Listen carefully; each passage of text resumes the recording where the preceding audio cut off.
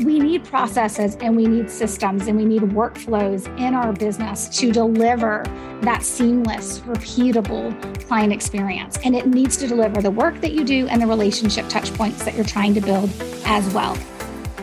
Hi, I'm Melanie Barr. Welcome to the She Built It Experience with Melanie. Join me as I talk to women who have successfully built it, a career and business that they love. We dive into the topic of how they built it and talk about everything from having the courage to make career leaps to the details of how to lead effectively, create successful teams, implement strategies for growth, and infuse tech innovation. Magic happens when we focus on the part of ourselves and our business that brings us joy. So let's dive in. Thank you for joining us, Stacey. You are a 3-time entrepreneur and author of the award-winning book, Generating Business Referrals Without Asking. Tell us about what you do, your business, and what led you to write your book. I teach small business owners how to generate referrals naturally. And when we say naturally, what we mean is not having to feel like you've got to participate in the traditional ways that teaching referrals has been around for decades and decades. So when we say naturally, we mean without manipulation, without incentivizing, and without even asking for them. We look at the science behind what's happening when referrals are being given, and then we develop strategies and tactics that actually protect relationships and work. So I've been doing this now for about 10 years. We hit 10 years this year. And it was a couple of years ago, it was like, okay, it's just time for a book. It was always, there would be a book eventually. Now it's when's book number 2 coming out, which I've been sitting on for embarrassingly way too long. The idea was always, how can I get the message out to more people? Because I'm a contrarian in the space of referrals. Most people teach that you've got to ask if you want referrals. And I'm like, absolutely not. Don't do that. So I do a lot of the educating. Somebody called it time-released learning. They're like, they get it. And they're like, then they got to really get it to understand that it's possible. So the book was just a natural next step as we're educating the people that we work with. My background is in sales and I love sales. And I know not everyone does. And it's so much building relationships. Was your background in sales? It was. I have a portfolio career. So I actually went to college. I got a broadcast journalism degree because my expectation was, and what I had planned on doing was being the next Katie Couric. I assumed somebody needed to replace her. Why couldn't it be me? And then I went off to college and got my journalism degree. And I was like, oh, I don't want to do this. So it really started me on a portfolio career. I do have a background in sales and marketing, but every opportunity I was placed in was about, okay, what can I learn from this situation? For me, it was, I do have a background in human resources, HR, employee engagement, generational diversity. I also have a background in sales and marketing, publishing as well. But I could never have predicted the people that I would help, how uniquely positioned I would be to be able to help them based on this portfolio career that I have before I started this business. Everything has centered always around the positions that I've had within those industries and within my other company has always centered around communication and language and messaging and then relationships. So that's always been an ongoing theme. And I see how that's a tie-in because the more you ask and the more you're told no, the more you learn. You learn what to do the next time and how to do it better and also how to build those relationships to where someone would want to refer you. Yeah, it's funny because when I talk about referrals, people bring all kind of baggage to the conversation and even how they define referrals and what it means to them and what it looks like. And I will find people being like, okay, Stacey says you can't ask for referrals. So I'm also not asking for testimonials or reviews. And I'm like, I didn't say that. That's not what I said. Yes. Or they'll be like, Stacey says you can't ask for referrals. So that also means I can't ask for the business. I'm like, you need to know how to sell. When you're talking to a prospect, you need to know how to take them through your process, whatever that looks like, to be able to close them into a paying client. And you need to also, when they think you're amazing, right? You also need to have a system in place, processes in place to not be afraid to say, hey, you've loved this experience. Would you give me a testimonial? Would you do an online review? Like those are things you should know how to do. And those are things you have to ask for. What I will always tell you never to do is don't then go ask that client to refer you. There are other ways that will actually make the referral their idea versus your idea, which is actually what builds on that relationship and it strengthens their willingness to refer you long-term. And it's so much better when it's their idea. Right. Here's what people don't always realize about referrals. If I were to say, hey, Melanie, I know you know a lot of amazing people. I'm sure they're all awesome. They're all like you, and they probably all need to work with me. So who do you know that you should be referring to me so I can teach them what I do? And the reality of it is, in that moment, not only did I make an assumption that people need what I do, I'm assuming there's some need. I'm manufacturing or artificially creating, which doesn't actually exist, which is you knowing people who need what I do. The other thing I just did is I just gave you work to do. Like I just gave you like a homework assignment. And most people just don't realize that when you're asking for referrals, that's ultimately what you're doing is you're placing it on someone else to come up with people to refer to you. And that's not how it works. That's not how the science says that it works. That's why you get that uncomfortable, awkward feeling in the pit of your stomach every time you've been told you've got to ask someone for a referral. There's a reason for that. It's like your intuition and your gut are saying, this is awful, this is uncomfortable, and I don't want to do it. Now, there will always be unicorns in the world, and there will always be people who are like, I love to ask people for referrals. They're not my people. They're not in my tribe. But definitely what I'm trying to help people understand is that you can generate referrals and you can get it consistently, and you can actually have some control over what your referrals look like. But you're going to have to put in the work, and you're going to have to know the right strategies and tactics. And it all centers around relationships. You have a client experience formula that drives referrals. If someone follows your formula, share with us how they will gain success. We actually teach, this is usually for most folks a little bit like, what? I had no idea there were that many ways to think about referrals in my business. But we actually teach 19 different strategies, teaching you how to build out a referable client experience so that your client experience plants referral seeds and brings clients to the place where they're more likely to refer you is actually just one of the 19, but it is one of the 3 biggest strategies that we teach. And it's almost like a disclaimer. When people are like, hey, I want to get more referrals, I almost make an assumption that you're referable. Okay, let me teach you. I'm assuming people want to refer you like you're referable in nature. And so with the referable client experience, we just make that the reality. The formula that we teach is that to be a great client experience, to be sticky, right? To have the wow factor, to have people be like, oh my gosh, working with Melanie was amazing. For that emotion to be evoked, right? Because the client experience is all about what your client thinks about and feels about when they're working with you. The idea behind that formula, though, is that's got to be a balance of the work you do, which we happen to call work touch points, balanced out with the relationship you're trying to build, which is the relationship touch points. And it's not 50-50, right? It's usually like relationship touch points are going to be 20 to 30%. And the balance of that will be the work touch points that you're doing. But people just miss, in some cases, simple. And in some cases, you got to think about it. Opportunity is to really build that relationship with your client, to be the person they'd be like, wow, I did not expect that after working with Stacey. And then also be able to plant referral seeds. So there's the potential for them to think about referring you as well.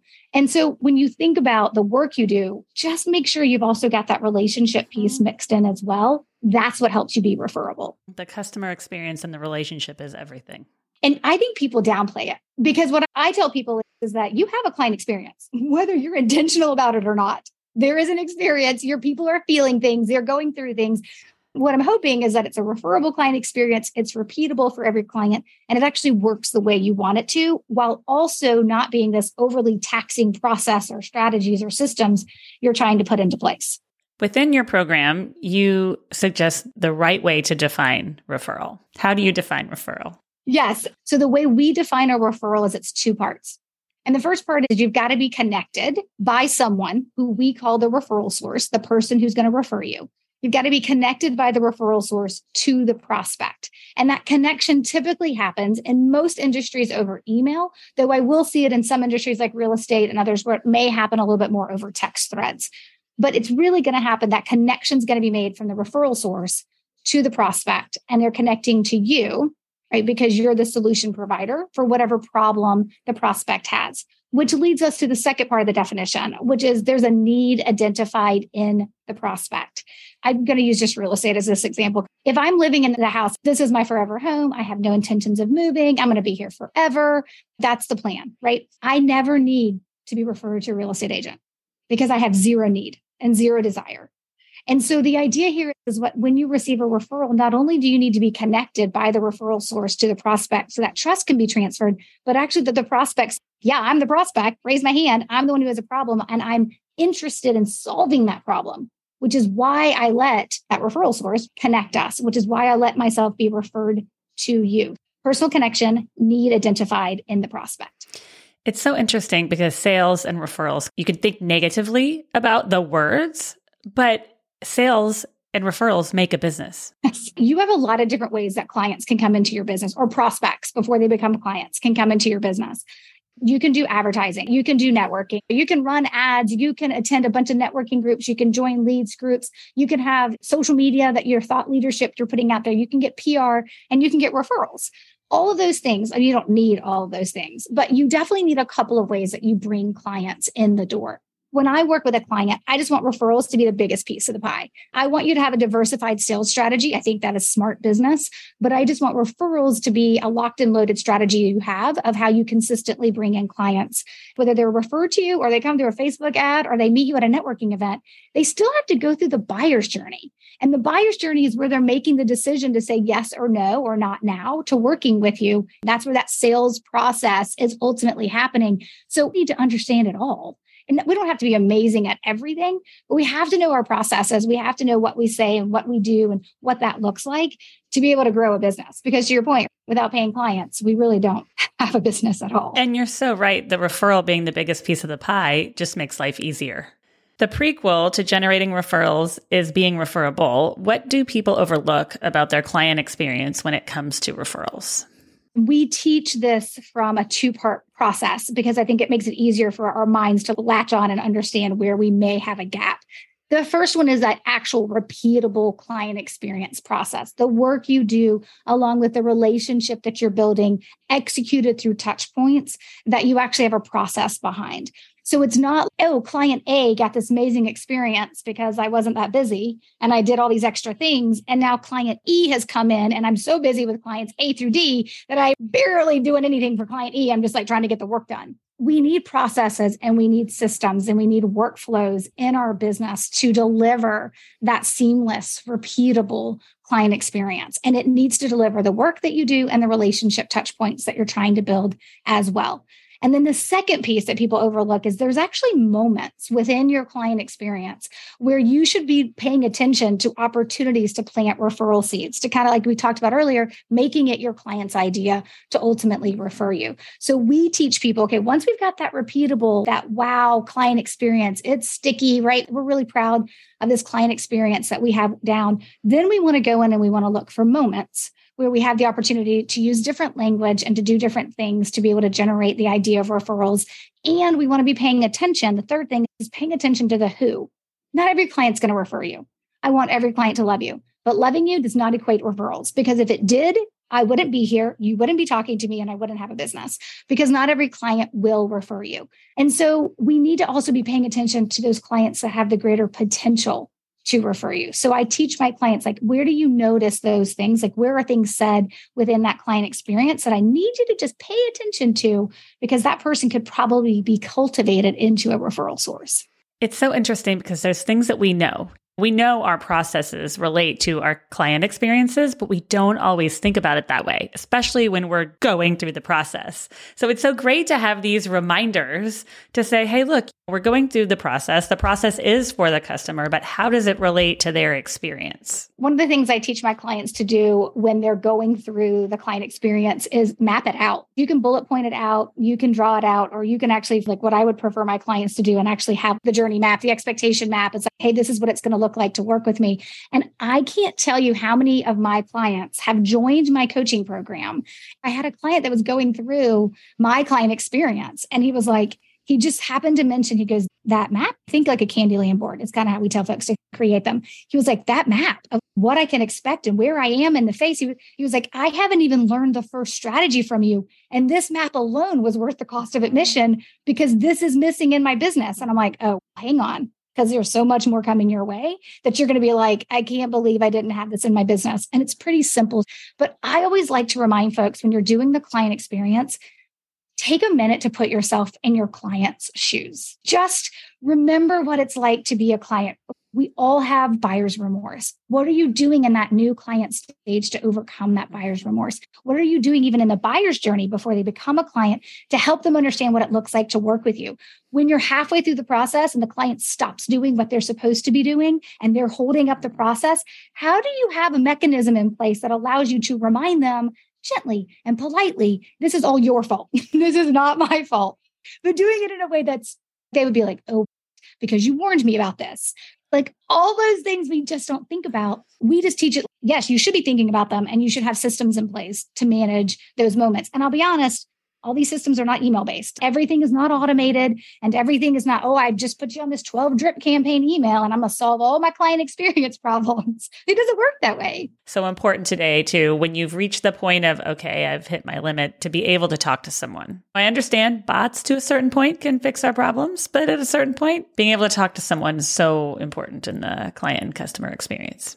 Yeah. And it's how you build a relationship. The truth is, if I felt like all the relationship outreach within the client experience, all the relationship touch points were automated or done by a bot or were done by some type of digital software, they lack the impact they're going to have on me. That's important for people to pay attention to within their client experience. I need some things to be automated. Your clients want some things to be automated, but some things shouldn't be. And it's discerning which should be and which shouldn't, and which need a little extra step.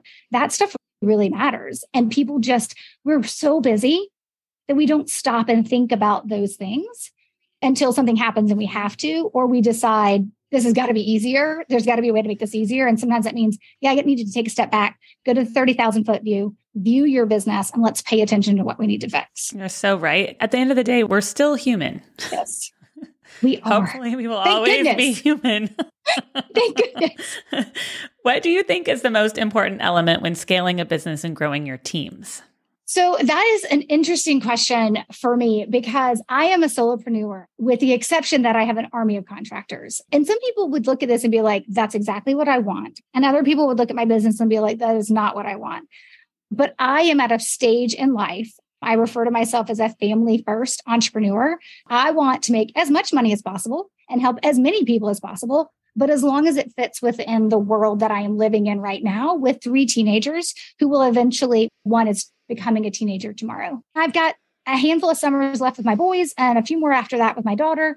For me, it's this idea of I want to help people, and being a successful entrepreneur that helps a lot of people while working as little as possible and building processes and systems that allow me to do that as long as my clients are getting results and they're getting what they need from me and what they're investing within my company. And so I build everything with that in mind. And one of those things that I decided early on, and this is not for everybody, but I prefer long-term relationships with contractors. Like I have a tech person who's been with me since 2018. I do a check-in. You're not firing me. I'm not firing you. You're not firing me. Is everything good? It's like having somebody in your business that you can have strategy conversations with because they know the insides of your business versus someone who doesn't. And so I made the decision to rely on contractors in my business in certain areas and in certain ways, because I also know that when you have employees that you're relying on to do things and then they leave or they're not there or something happens, all that work typically falls back onto the leader. And there's nothing wrong with growing a huge team or a small team or whatever team you want. This was just a personal decision I made on my journey. And I had to learn some of these things from a business failure to get it right with the next business. And so for me, it is a small but mighty team of me and a team of contractors, making sure that I have the processes in place to replace a contractor if I ever needed to. But it doesn't include employees. And right now, that works really well for me. There's not that many more summers that I have left before I will be an empty nester. And that may look totally different. I may want an entirely different system in place or type of business in place or what that's going to look like. And then I will take that adventure on at that time. So for me, it's all about what works for me and lets me sleep well at night, knowing that my clients are getting what they need and that my business is doing what it needs to do and it's living up to its promises. And I enjoy it. I don't want to walk out to my office every day and be like, oh gosh. I walk out to my office every day and I'm like, okay, I may only be here for 4 hours today, but I'm excited for those 4 hours. I love how you give yourself permission to flow through life and what you need. It's the whole point of the She Built It podcast is to highlight women doing what they love and living the life that they choose. So I love how you give yourself permission to do that.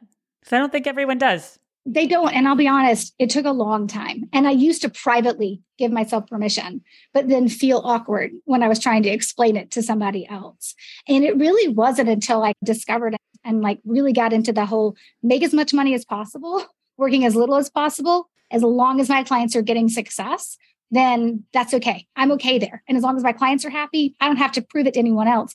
And then later on, I found that family first entrepreneur label. And I was like, yep, that's me. That's what I'm trying to do for right now. And it's a stage. I'm in a season. We never know how long any of our seasons, good or bad, are going to last. And though I think it's really hard in this world today, particularly with social media the way it is, to be an active participant of not participating in the comparison society and allowing yourself to be like, yeah, she is sitting on a yacht with probably a trainer that's helping her look that way. And I would love that. But I'm also going to go sit at a baseball game for 2 hours tonight and have the best time of my life. That's what I'm going to be doing tonight too. Yeah. Suns in the playoffs. Yep. Yes. I'll be with you. I tell you, baseball. Could they have picked a longer sport? Magic happens when we focus on the part of ourselves and our business that brings us joy. I ask this question at the end of every She Built It podcast episode. What is one way that you make sure to find and live your joy? This was something that I went on a self-discovery journey. I don't remember it necessarily being because of COVID or anything like that, but it really came to a head for me in 2021. And I sat down and I tried to figure out, when I show up for work or when I show up for my family, what is going to make me happy and what is that going to look like? And I came down to this formula. And it was a little bit like, we have 3 children. One of our kids is not biological. It's actually our nephew that we have custody of. And he has needs that are just different and that I was not equipped to deal with when we took custody of him at 7 years old, and he's now 15. I know that when I walk into the house, I can't be exhausted. I can't be tired. I can't be snappy because I'm irritated about what happened in my day. And so that formed a lot of how I look at the business that I have and the success and the joy and the things that I'm looking for. So I went on a journey like really in 2021 to be like, how can I find a model that will allow me not to feel exhausted at the end of the day? That's truly the question I was trying to answer. How do I find a model that'll help me do that? And I completely shifted. We brought out this brand new coaching program. We launched it at the end of fourth quarter of 2021. And the model itself allows me to show up and do the things I love and not do the things I don't want to do. And for me, one of the things that brings me the greatest joy in my business is when I get on a Zoom call once a week with the people in my coaching program and I just field questions for an hour. What are your questions? What do you need to know? How can I help you create that language? How do I help you overcome that roadblock? How do I move that roadblock or that obstruction out of the way for you? And I just answer questions. But I'm not teaching my material live day in and day out. And that is all recorded. And that shift in my business changed everything about how much I love this business, because I love the light bulb moments, which happen when I'm having conversations with my clients, not necessarily in any other format. And so I changed the whole model around it. And it was hard and it was painful. And I doubted myself and I was like, oh my God, this is going to fail. And it's been the most successful thing that I've done, because people actually want their hand held, but they don't need it held all the time. They just want access to you to know they're doing it right. And I'm like, I can give you that. And I could do it in a container of time and in a space where you feel like as a client, you're getting everything you need, because I'm there every week, unless I'm on vacation or it's a holiday. And I'm only feeling like it's an hour a week. So it is this beautiful blend of the structure. The model is ultimately what's made me feel super successful and a big leap that I've made in my business that I'm really proud of. And it's got to be great for your clients to have someone they can go to find that help.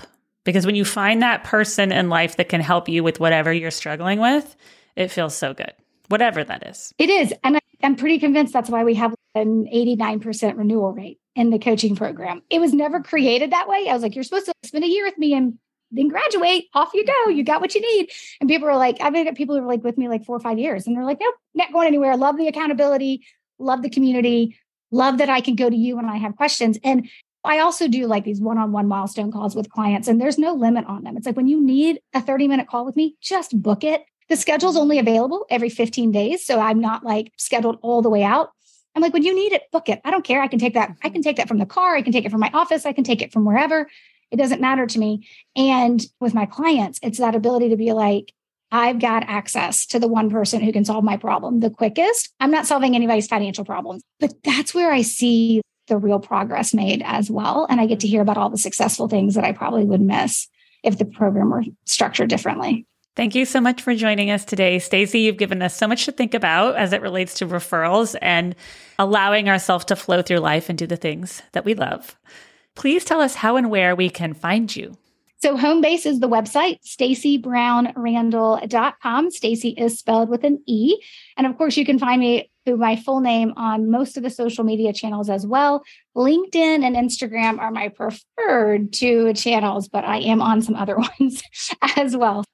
If you're listening to this podcast, maybe you want to add another one. I've got Roadmap to Referrals is our podcast. We're closing in on 300 episodes. And then, of course, with the book, there's always a way for you to start learning a little bit more about referrals, because you can build a referable business if you will be willing to put in the work. Thank you for joining us today. I'd love to hear from you. Reach out to me at hello@shebuiltit.com, on our She Built It website, or at She Built It on social. Thank you to my editor, Rich Streffolino, who always makes us sound good. Until next time, let nothing stop you from experiencing the life and business that you crave.